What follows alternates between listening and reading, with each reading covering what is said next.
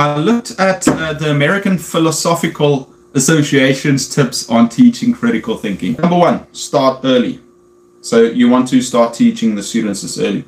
Number two, don't push dogma. That means, don't push beliefs or thinking a certain way. You want the students to be open and think about it. Three, encourage kids to ask questions. This is very important. I think someone once said that, if you're asking the students questions, ask them why 5 times. Why? It's something I'm doing in my English classes. I give my students something to talk about, but they have to practice asking follow-up questions. Why, who, what, where, when, why, how. Ask questions to consider alternative explanations and solutions. Students are going to come up with some weird answers, but we should embrace it and we should say, okay, that's fine. That's exactly what we want. Sometimes we just have to refine their answers and push it in a certain direction. And by the way, you're going to be surprised too. Get kids to clarify the meaning. I think this goes back to like students explaining things.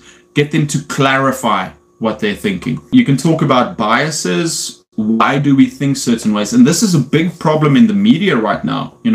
I see it on Facebook happening all the time as people build up these arguments and they attack people on what they think. And obviously they've got these biases. If they said, yeah, I'm thinking this way because of this, I would say, okay, well, that's a fair point. But these days people just want to show that someone else is wrong and they're right instead of thinking of the different ways. Yeah, don't only focus on factual and academic matters. Yeah, make it personal, make it about emotions and cravings.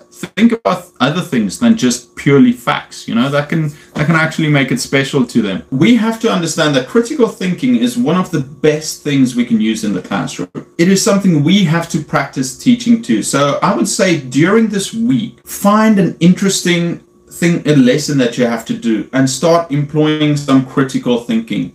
You can tell students to ask extra questions, to wear the different hats. You can tell students that you want them to report back to the group. Why did you think about this? Give them questions they can ask each other if they're younger, or if they're older, tell them to make up their own questions. Get them to relate it to their own personal experience and make them start thinking and making connections between the lesson that you want to teach them. How can we do it? We should start encouraging students to ask open-ended questions, right? Not just yes or no questions. We want to ask why, who, what, where. Make sure that there is that the students know that there's no wrong or right answer, right? So many times the teacher is so fixated on what the right answer is that we sometimes forget that, wow, man, we're basically forcing these kids into thinking one way when there are all these beautiful other alternatives.